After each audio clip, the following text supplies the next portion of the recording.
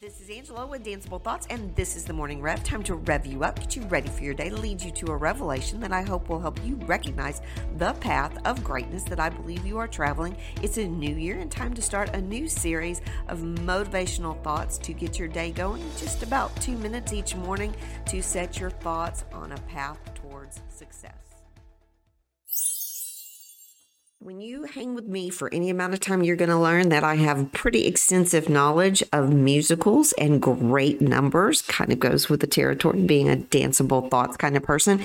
There's a musical, Damn Yankees. It brings together all my worlds, dance, sports, and in this particular case, even motivational advice. There's a great song called Heart, and the line is, you got to have heart. All you really need is heart. Well, I'm going to say absolutely yes, that is true, but I want you to focus a little bit more into how that applies to you. When I say to you, follow your heart. You've got what it takes to succeed. That sounds kind of like a well-used and maybe a little bit cliche motivational statement, but let me give you a different visualization that your heart, your biological heart, is in the center of your body. It's the engine that pumps your life force, your blood through your body. So when I say to you that you've got to follow your heart, what I really want you to think about is what you have in your heart. And that means they use your brain and your heart. You combine your thinking to put in your guiding principle.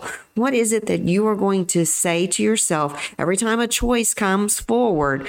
Yes or no? Have the cake? Let the cake wait. You've got to use some guiding principles. And we often say we should follow our heart. So when we talk about what's in our heart, we want to have a guiding principle that leads us to success.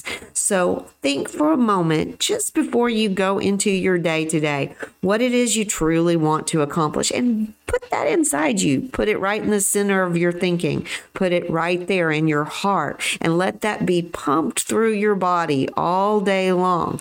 This is what I want to achieve. This is what I hope to accomplish. I'm following my heart. In fact, I'm letting my heart give me what it takes to succeed, which is a good guiding principle to lead you through the day.